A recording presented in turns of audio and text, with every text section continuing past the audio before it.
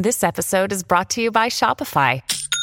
Forget the frustration of picking commerce platforms when you switch your business to Shopify, the global commerce platform that supercharges your selling wherever you sell. With Shopify, you'll harness the same intuitive features, trusted apps, and powerful analytics used by the world's leading brands. Sign up today for your $1 per month trial period at shopify.com/tech, all lowercase. That's shopify.com/tech.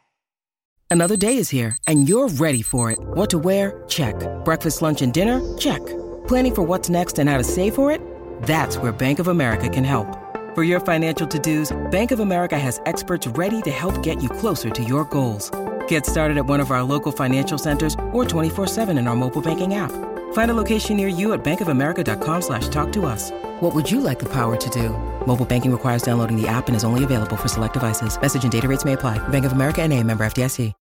When you need mealtime inspiration, it's worth shopping Kroger, where you'll find over 30,000 mouth-watering choices that excite your inner foodie. And no matter what tasty choice you make, you'll enjoy our everyday low prices, plus extra ways to save, like digital coupons worth over $600 each week. You can also save up to $1 off per gallon at the pump with fuel points. More savings and more inspiring flavors make shopping Kroger worth it every time. Kroger, fresh for everyone. Fuel restrictions apply. Welcome to the New Books Network. Hi everyone, and welcome back to New Books Network. I'm Galina Limorenko, doctoral candidate in neuroscience with a focus in biochemistry and molecular biology of neurodegenerative diseases at PFL in Switzerland, and will be your host today. Today we'll be talking to Elena Esposito about a new book, Artificial Communication: How Algorithms Produce Social Intelligence. Algorithms that work with deep learning and big data are getting so much better at doing so many things that it makes us uncomfortable. In Artificial Communication, Elena Esposito argues that drawing this sort of analogy between algorithms and human intelligence is misleading.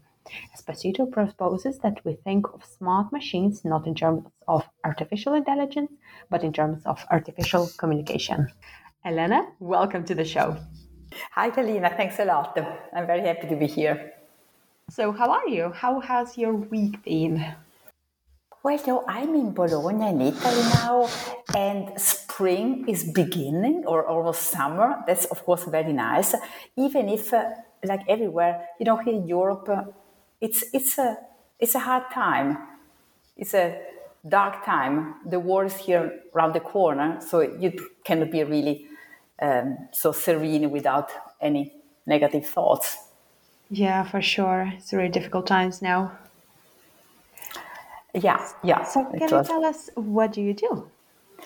Well, I'm a sociologist, and my everyday life, I'm a university professor, and I have this sort of unusual situation that I'm half time in Italy, where I'm now in Bologna, and half time in Germany, because I have a double affiliation to universities. And So how did you get interested in sociology? We are going back some decades. And I was a young student at the university. And to say, I was really looking for something really exciting. And that's not the first theoretical exciting, challenging, difficult, complex, and really interesting and relevant also for our society. And that's not what you first associate with sociology being so exciting. But it was at the time, I was in Bologna in the 80s, and it was a really interesting, vibrant time at this decade in Bologna, which actually now it becomes sort of a mythical decade. People remember it. It was really... there was so much going on, and it was sort of a crucial point for the interesting developments in Italy. And I happened, my university professor, my first degree, I did it with Umberto Eco, who was a great teacher. At the time, it didn't become the sort of a world famous intellectual. He was already very famous, but on a different level. And he was a great teacher. And so I became interested in questions related to language and media and way to deal with that. Also, the beginning of thought about computers that at the time.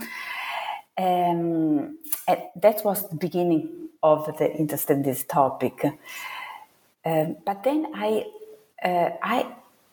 moved from a more philosophical interest to a more sociological one, because I happened to meet the work and then of the person who became my PhD supervisor, which is not very well known in the English-speaking world, but it is extremely famous and highly reputed in Europe. And the name is Niklas Luhmann, who taught at the time in Germany. And so I moved from Bologna to Germany, and that's how it happened to me that I developed the same topic, the same interest in media, communication, social effect of these things from a more sociological perspective, more than a semiotical one or a philosophical one, which of course remain in my background, but it's not what I'm doing now. And what excites you about working in academia? What excites me is, mostly there are some things that I find so exciting, actually, but what I really find rewarding, and still I love my job, is on one hand, you can develop always new topics. And you, for example, in my field, in the humanities, you don't even need that very much founding or machines and so on. So we are always, you are challenged at the best level that you can do on the topics that you find most interesting. And that's really a big advantage, because it is a sort of a never-ending adventure in a sense. That's one aspect. And the other one is, it's really nice to be in continuously in a everyday contact with new young generation and students who are clever, informed, updated, and that's also very rewarding.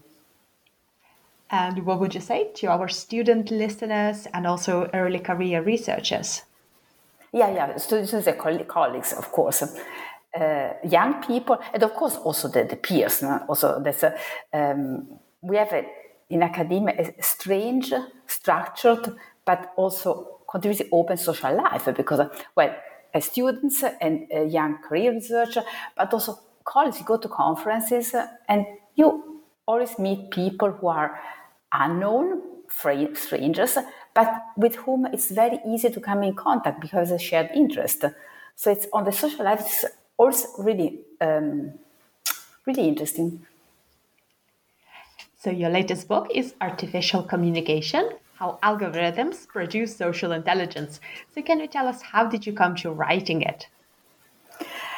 It is the topic of artificial intelligence and how to deal from a sociological point of view with this new trend is something that I have been working on since decades. I said already in the 80s the question was there, and it was at the time where the debate on the artificial features of intelligence machine, or even what the debate was at the time, the idea they could have a consciousness, can become sentient beings and so on, was widespread and very interesting. And so I started thinking about that at the time, but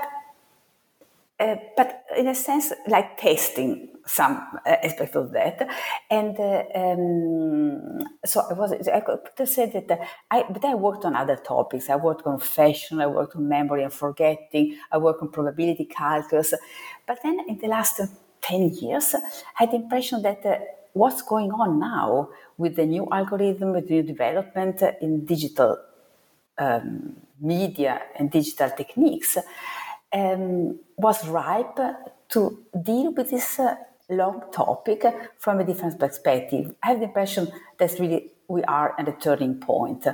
And so I wanted to focus on that, and that's how the book came out. So let's delve into some of the topics that you cover in your book, and we can start with the very basics. So can you explain what is artificial intelligence? Yeah, it's not this basic question, but not an easy one, because it's something what people are talking about since computer began since the end of the 50s. And the idea basically is the hope or the possibility, and sometimes the fear also, that it's possible to reproduce with machines, with computers, of course, and we're talking about these general purpose machines that began at the time, the feature of human intelligence. And then the way how people understood the idea of intelligence, the artificial reproduction of intelligence, developed a lot in these 70 years or almost 70 years of research on that. But the idea basically remains that the machine could, in different ways, become intelligent. Abstract intelligence, emotional intelligence, practical intelligence, there's a lot of a different way to understand it. So there are different ways that we can sort of apply this terminology to different aspects. Are they all correct? They are all correct, because what we saw also is that this debate about artificial intelligence in this long 50 years or so also focused on some aspect of another feature that was also not clear from the beginning, human intelligence. So thinking about the reproduction of intelligence in machines helped us to understand how many different kinds of intelligence exist. Computational intelligence, of course, but also emotional intelligence or ability to move in an environment.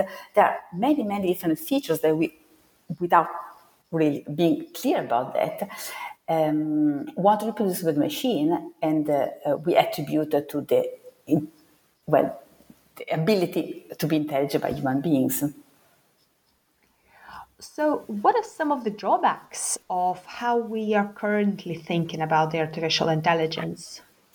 Yeah, what struck me from the very beginning, when people talk about it, is that, of course, the idea of artificial intelligence is compelling and is fascinating, but if you think about as a metaphor, as a research program, it's sort of strange, because we want to reproduce with machines something of which we already know, we actually know very, very little, because the idea from the very beginning was to reproduce not only the mind of human beings, but in a sense also, as now people talk about neural networks, the brain, so the working of the hardware that in human beings produces our intelligent features. And we still know very, very little about the brain. The brain is a fascinating mystery also for neurophysiologists. And what intelligence is, the debate about artificial intelligence here showed also that we also know very little about that, what intelligence is. So in a sense, it's a strange metaphor. So what does artificial communication mean? I had the impression that to understand how machines are working now, because now this machine with a new kind of algorithm, with the labels are machine learning and big data. So since 15 years, more or less, machines are working a different way. They are, they can do amazing things. They can communicate with us. They can write books. They can paint pictures. They can compose music and so on. But it seems to become more and more clear to me that they do that not because they finally have become able to be intelligent, but because the way of programming them has changed, and the machine, in a sense, the programmer themselves don't try anymore to emulate human intelligence. In a sense, I would say this machine have become able to do these apparent intelligent things, not because they have become intelligent, but because they don't try to be intelligent anymore. And that's what brought me to propose to shift from the metaphor of intelligence to the method of communication. The idea that these machines, these performances, are due to the fact that machines are beginning to learn to communicate with us. And that seems to me the new, really exciting phenomenon. So concepts like algorithms seems to play quite a central role in all of this. So can you explain what exactly is an algorithm? It is. Algorithm is also as a fashionable word now, and in a sense, the way we are talking about algorithms since like 20 years is relatively imprecise, but so established that also I use this idea because algorithms by themselves are something which is not new at all. The idea comes from the 17th century, and in general, the beginning of computerization, one talked in the 50s, one talked about computers, but the computers work with algorithms. Algorithms are a sequence of steps that can be followed in a certain order and come to some result. In a sense, also kitchen recipe about the menu. So it's also an algorithm. You have a series of steps to follow, and you have a certain result. So by themselves, that's nothing mysterious. Computer always work with programs that are series of steps. So there are algorithms, have always been algorithms, but since 15, 20 years, the idea of algorithm sort of shifted because programs in programming and the data available produce new kind of algorithms that are really different from the previous one. That's why I think that's the way we talk about algorithms now is that the new thing are not necessarily algorithms, but the specific kind of machine learning algorithms. The fact that algorithm now seems to be able to learn by themselves, more and more autonomous, and that they use the so-called big data, a different kind of data that are, also, in a sense, the raw material that algorithms are using. And many of us heard these things that algorithms control our lives nowadays. And I was wondering, do we always know what goes into those algorithms, especially as you say with the neural networks? Do we always know what are the workings? Well, no, that's the scary, challenging, but also fascinating aspect of the algorithms because we don't know. Well, the point is myself, I'm not a programmer, so I cannot program myself. So lay people, but also many programs themselves, have to face a deep level of transparency in the machine because these new algorithms, the advanced called deep learning algorithms, are able to learn by themselves. They decide themselves what to learn. But in the most advanced one, they also decide by themselves how to learn and in which direction. And the designer themselves, in many cases, cannot understand how the machine is working. And that's, of course, is a huge challenge.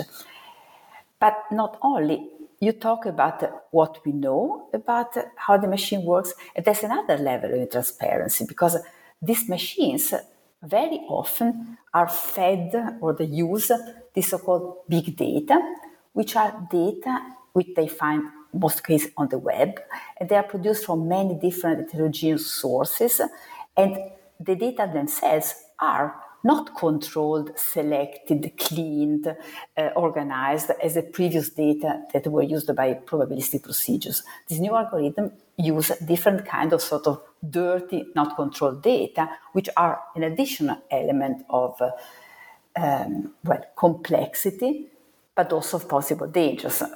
There's a lot of debate about how data and algorithm themselves can be biased.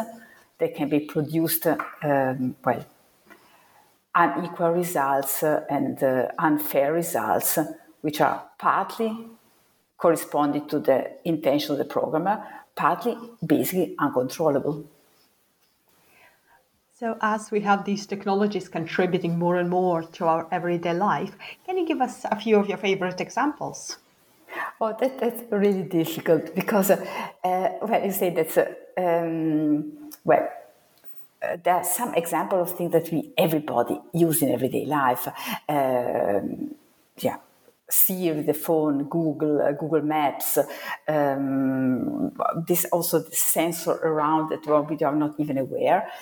But also fascinating are the ways in which technologies work with algorithms, with this controlling procedure, of which we are not even aware of. But the favorite ones, we sociologists have difficulty in choosing what's the favorite, the less favorite, because, well, all these phenomena for us are, first of all, interesting. Even the negative ones, in a sense, are interesting. And so what would be your favorite positive ones then? And then we can go to negative. positive is also possibly the negative one. I'm a generation that still remembers a world where we are not connected communicatively with other people all the time. And that's amazing, interesting, and of course terribly scary. Does this also feed into this concept of uncanny valley with sometimes when we don't really understand what's happening or it strikes slightly too close home? Yeah, that's an interesting phenomenon. But well, the way the concept is used, or the way I know it, is especially on robots, or also it came with robots, but also in general with algorithms. The idea that we are trying since decades to build machines or procedures that are as possible closer to our behavior. But when they do it, we are terribly scared, or we don't feel at ease. For example, the robots. If robots now, the people building them are, of course, very clever and very experienced. If the robot is too similar to human beings, people don't feel at ease. It says that's why they make this strange feature with the strange eyes and strange faces that actually are not really similar to ourselves. Or even if you find that a program is producing itself communication contents, is able to talk with us, is fascinating. The idea that people can also get in love with the digital systems on, that should be the goal of these technologies that are presented. But when we face it, the feeling is really not comfortable. Oh yes, for sure. And this last thing that you mentioned, it's really disorienting in some way when you understand that it's not a living thing talking to you, but algorithm. Yeah, of course. But that's where the idea of artificial communication comes in, because I think that a lot of this discomfort that we have and worries, and a lot of the debates about the so-called scared and debated singularity, the idea that the machine may take control and, be more intelligent than human beings. There's a competition. At the moment the machine becomes more intelligent than human being, something terrible is expected to happen. I think it's simply misguided in many cases. I don't think that the machines are good in some way, or there are no worries. But the competition between human beings and machine is not what worries me first, because I think the machines are not intelligent, don't want to be intelligent. So that's not a real problem. What we are producing is a network that, first of all, makes our communicative abilities much more powerful. So all of these technologies, of course, they're not living as we understand cognitively, but they are really contributing to the organization of our knowledge. So can you tell us what kind of ways we sort of use to organize it? Yeah. Maybe I start from a relatively simple example that is common in the debate. Take, for example, the new translator programs. Like a Deep Translate or Google Translate or so on. They are algorithms, and they are now, I remember a couple of decades ago, there already were some form of automatic translation, which was sort of useful but ridiculous. It made so many mistakes, the texts were not useful and so on. And now some of these products produce excellent text.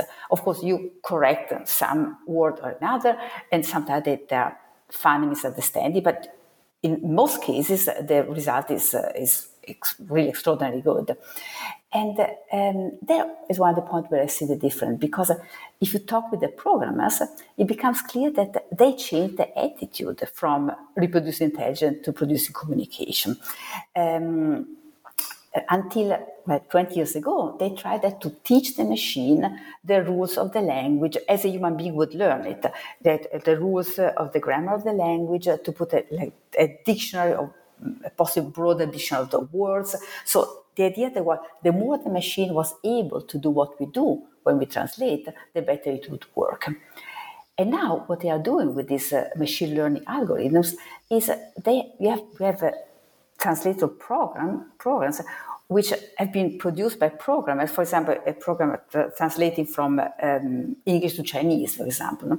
The programmers don't know Chinese, and the machine itself doesn't know Chinese at all. It doesn't know English. The machine doesn't understand the text, but just finds in the huge amount of data that are available on the web patterns, examples that allow to translate a text from a language to the other without understanding what it means, without understanding the rules, but producing a very useful product. And that's what I understand, the example I understand with the shift from intelligence to communicative capability. So basically, it's not really necessary then to have this deep understanding of something in terms of algorithmic translation, as you say, for the program to be able to perform well, isn't it? That's what I mean. I think it seems that in many cases, and some programs which are working, or most of the programs working with machine learning, say the machine doesn't have to understand. It's actually too heavy a burden. Claiming that the machine should understand what the text it produces, the text it works with, sort of make it much too complex without real advantages. The machine has to find patterns, correlations, structures that allow to perform as if it understood the text. But understanding by itself is not required. So if we touch on the other very tangible example, like image search, for example, online, or image recognition. So how do algorithms feed into that? Oh, that would be also another example. If you see how this program works, for example, the famous image of a cat, if we were to recognize the images of animals like cats, we have some features that we find, like the ears or the whiskers, how to call it, or something, and we have a sort of an idea of a cat, which we try to find in the different realization, bigger, smaller, gray, white, and so on. The algorithm does something completely different. It calculates aspects which are completely not understandable for us, like regularity in distance between some features. So it finds out something which for us in many cases is completely not understandable. But the result is an amazing ability to recognize images not only of cats, of animals, but as we know, of human faces. And so all this image recognition, very powerful programs. Yeah, and that's a great transition to my next question, is actually connecting now our human side to all of this. So how do human rights play into this? Well, human rights are one aspect. Human ability are, if I may, is a previous one that you have to consider, because the shift from intelligence to communication doesn't mean that human intelligence becomes irrelevant or the human beings are not needed in producing new forms of information, because that's where this big data and the data that the algorithm finds on the web come in, because the algorithms became able to learn more and more and to work in this amazing, powerful way only at the time when they could access the data that we, human beings, produce on the web, after the so-called Web 2.0, the participatory web. Then everybody each of us produce a lot of data with our behavior every day on the web or otherwise, with GPS or moving streets where there are sensors recording our behavior, or surfing the web, or participation in social media and so on. And these are the materials which are inherently intelligent because we produce them with our intelligence, with our ability to move in the world. And these are the material that the machine use in order to produce something that allow them to behave as if they were intelligent. So without the contribution of human beings, machine would not be able to communicate in this intelligent way. So in a way, they actually need us as well. Of course, they need us, absolutely. We need a machine, but in a sense, what the machine gives to us is a re-elaborated version of the intelligence that we, human beings, put into the system. So once our information is out there, that's a really sort of a pertinent sentiment going around, it's really difficult to get it back, or it's even impossible. So what about the right to be forgotten, basically, on the internet? Yeah, it was a big debate in the 2014, where in Europe the European Parliament, the Court of Justice, decided that we have regulation to protect the right of individuals to be forgotten. But it's an amazing, another of these amazing shifts, because for millennia, for us human beings, the big problem has always been to remember, to be able to remember, to keep the information, because our intelligence, in a sense, our mind.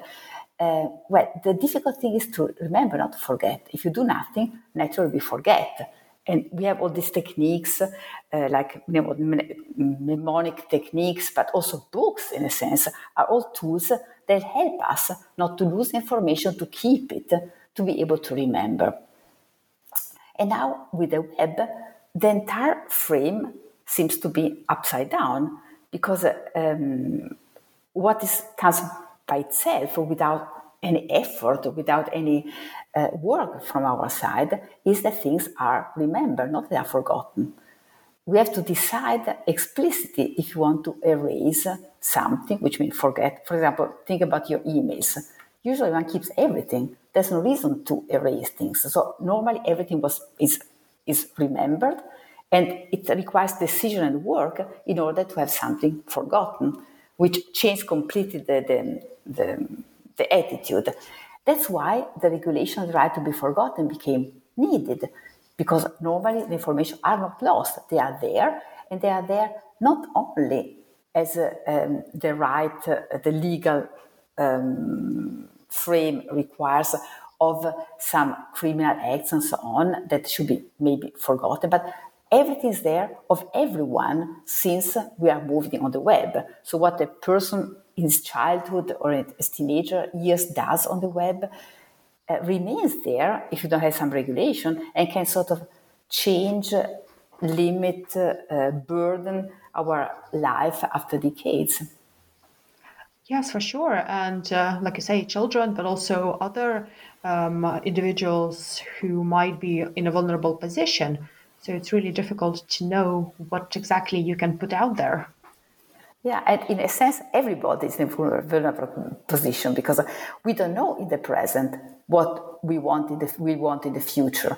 So it's always difficult to see. We do something which is completely harmless now, and it can become a vulnerability on aspect that we don't know about in 5 months, 5 years, 50 years.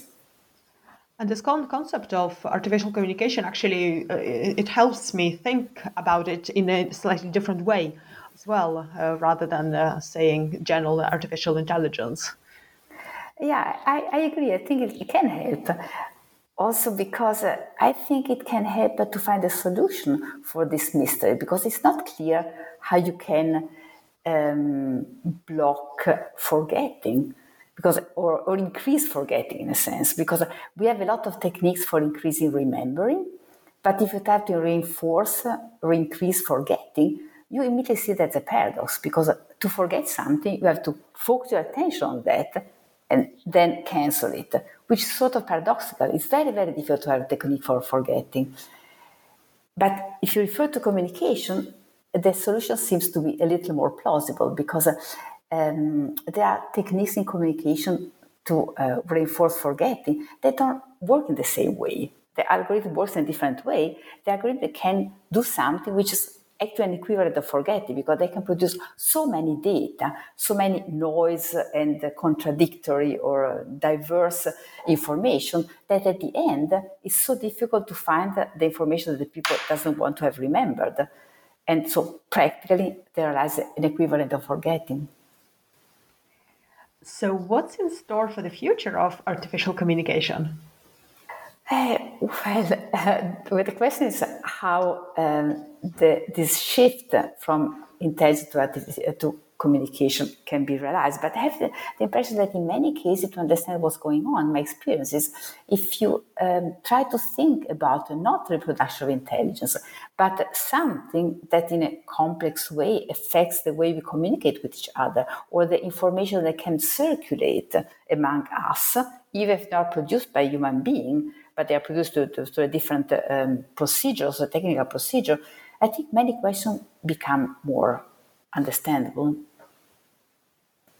For example, one aspect that I find fascinating also how predictions become more and more relevant. Because in many cases, if you have something that you cannot understand, you cannot use it to explain what's going on, but you can still use to predict if the information is reliable. And many projects on the web now are shifting towards a more and more important role of prediction. Yes, predictions play a huge role, don't they, in our society in general, from the weather to stock markets. So do you see that algorithms are going to play basically the main role in these areas? Well, people are talking about a form of algorithmic prediction, which is actually different from the forms of prediction we are used to. Because when we think about prediction, we usually think about probabilistic procedure. We gather data and use this data to face the uncertainty of the future. So we know something is, we don't know what will happen, but we know, for example, think about getting ill or possible disasters or possible positive stock market behaviors. And we have an idea that we are not sure, but we know that it's going to happen on 70% of the cases or 30% and so on. And that's how, in a sense, we prepared for the future, our form of dealing with prediction. Algorithms work in a completely different way. And they don't have probabilities. They claim to tell you not what will happen for an average of the persons or for an average of the development. They claim to give you to find out a pattern and tell you what will happen, for example, to a singular person. Not how many people will get sick, but if a particular person with me or my cousin or any of you can become sick in 5 years of what? And that's a completely different way of dealing with uncertainty of the future. And it's actually a bit more intuitive way for a human as well, because we're really bad with dealing with uncertainty. Yeah, sure, but it's intuitive, it's attractive, but of course remains uncertain from another point of view. And even if this prediction were really reliable, and we're not never sure about that, the question is, how can we combine this individualized prediction in a social structure? For example, think about medicine. Our medical systems is prepared not to deal with my particular idiosyncratic health development, but the idea is to offer drugs and treatment that work for everyone. But since each of us is different, how can you have a health system that takes care of all these completely idiosyncratic different health developments? So now thinking about the bigger picture, so why should we be thinking about these topics and researching all of these questions, and how will it benefit our society?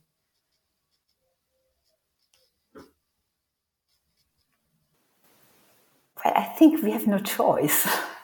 I think that's something, so that I'm biased on that, I'm a sociologist.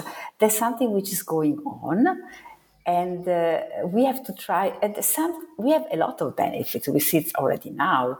One of the fields I was talking about, the medical fields, we have procedures that are really enormous developments, but of course have a lot of possible challenges and risks and threats and so on. And I would say the algorithms, the new developments are good. Artificial communication is good or bad, I don't know, but it's something different. And what I want to do is try to understand what's going on and try to be prepared to some possible, we talked about bias, inequalities, reproduction of unfair behaviors. That's what we have to be prepared for. We have to prepare for something for which our present legislation or our society, our political system are not prepared. And then we have positive aspects and some also negative one, but we have to try to understand what in the new developments are different from the structure we already have. So are you optimistic then that we will be able to sort of manage all of these technologies for the good of everybody? That's a really difficult question. Because, something what I'm worried is think about the political system, and that's the development now towards more and more, people talk about fake news and populism and polarization and so on. There's something which is clearly connected with the role of algorithms. Our communication, the social media, and the way how things are produced have a different shape from what are at the base of our modern democratic society. And it's not easy to find a way to preserve the warranties of our, live together in such different conditions. I won't say that's impossible, but it will be difficult. Yeah, for sure. And it's so important to be raising these questions and having these discussions as well, isn't it? Sure. And there's a lot going on. As I said, there are a lot of interesting development. And what should be a little, give me something to think, that the developers are very much often guided by the technology, because the programmers and the people in technology are developing this system which are really running, become more and more able to do things, and we just follow that. The theoretical reflection on this new development is sort of lagging behind. And I have the impression we need more theoretical reflection on the technologies. And what discoveries during your writing process and your research for your book, Artificial Communication, surprised you the most? But it's sort of a basic, easy thing. But what surprised me most is how the idea of the centrality of human beings is still there. That how the debate on the new development is nevertheless, even if the machines are getting more and more powerful and able to do things, that the idea still remains how we are competing with them, with the role of human beings, even in many cases not the central one. For example, in the field of artificial intelligence, something which keeps coming up again and again is something like the Turing test. The idea, a test was proposed by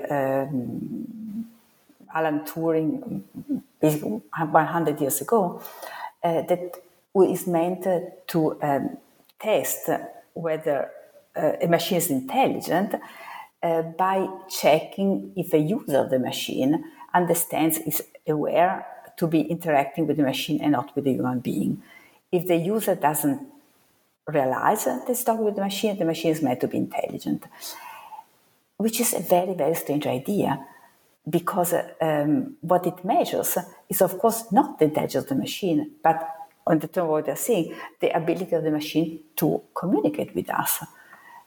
And why should we be particularly interested in that? Well, everybody is now communicating with bots every day. People talk with Siri, or people without even knowing it. People playing video games online or booking tickets and so on. We interact every day, many times with bot, and we don't notice it. The machine passes the Turing test many times every day, and in many cases we don't even care. But still, the idea that knowing if a human being is there is meant to be something relevant, so detached from the reality of what's going on.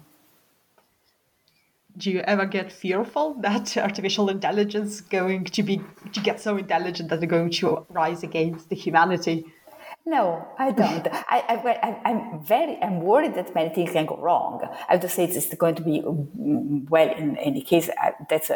I'm not optimistic by itself, but the idea that the machine become more intelligent than us doesn't worry me at all, because they are not intelligent. Oh, that's good to know. So do we have the representation of AI in our popular culture a little bit off then? Or maybe do you have your favorite AI from the film?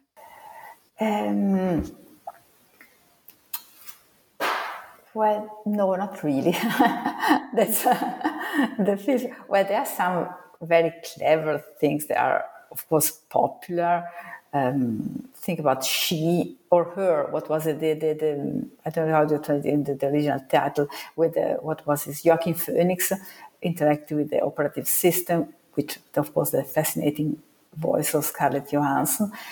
It was clever as an idea, but I don't think it's realistic. So, for instance, it's entertaining, but it doesn't seem to me to really. Well, I think that the imagination we have about artificial intelligence is in many cases disconnected to what's really going on in the field. Well, I'm glad that we won't have the uprising of machines anytime soon, at least. That's not in the form we expect, in a sense. But the development in this field almost regularly disappoint expectations, and the real powerful or important developments were often unexpected. Think about nobody predicted the email, or even the social media were not predicted in this form. We expect something to happen, and then, luckily or not, often the technological development takes another way. Well, this has been a truly fascinating discussion. So can you tell us what are you currently working on, and what will be your next project? You might have perceived a little. I'm very fascinated in prediction, and now I'm leading a 5-year-long project financed by the European Research Council with the name The Future of Prediction, where we try to observe how the forms of prediction are changing when algorithms are used. And the subtitle is a social consequence of algorithmic forecast in insurance, medicine, and policing. That's a much more empirical, concrete project where we we want to explore how the new form of algorithm prediction impact in field of our society where still rely pretty much on probabilistic forms of prediction. Think about insurance, or how precision medicine is realized a different form of prediction. Oh, that sounds great. We are enjoying it very much. And where the field where at the moment there are the most surprising developments is the one which seems less fascinating. Where policing, of course, predictive policing, where algorithm claim to predict who was committing a crime before we commit it, is of course fascinating. But insurance seems to have trocken a sort of dry field, not a really adventurous one, but there are really amazing developments going on already there. For example, the idea that you can have individualized risk prediction, and the algorithm tells you who is going to have a car crash or get sick and so on in advance. And for the insurance, seems like a great opportunity until the people in insurance realize that if that were possible, insurance would break down, would not be possible anymore, because the mechanism of insurance relies on the fact that we don't know precisely who will get sick or will have a car crash. Therefore, everybody is available to pay a little insurance fee that in many cases paid for nothing, but protects everyone. The project, we say, the resource of these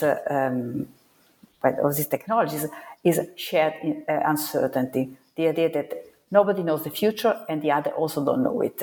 And that's why we deal with that together.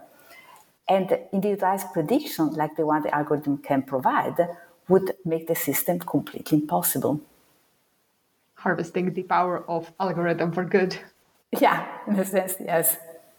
And what would be the best way for our listeners to find more information about your work and also your book?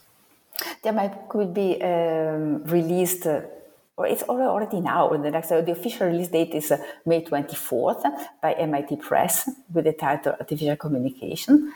And of course, it can be found on the web or can be found in the old-fashioned bookstores, which are also a nice place to visit to have inspiration for other interesting things to read. Excellent. Well, thank you so much for joining me today. It's been a pleasure. Thanks so much. It was a really, really interesting conversation.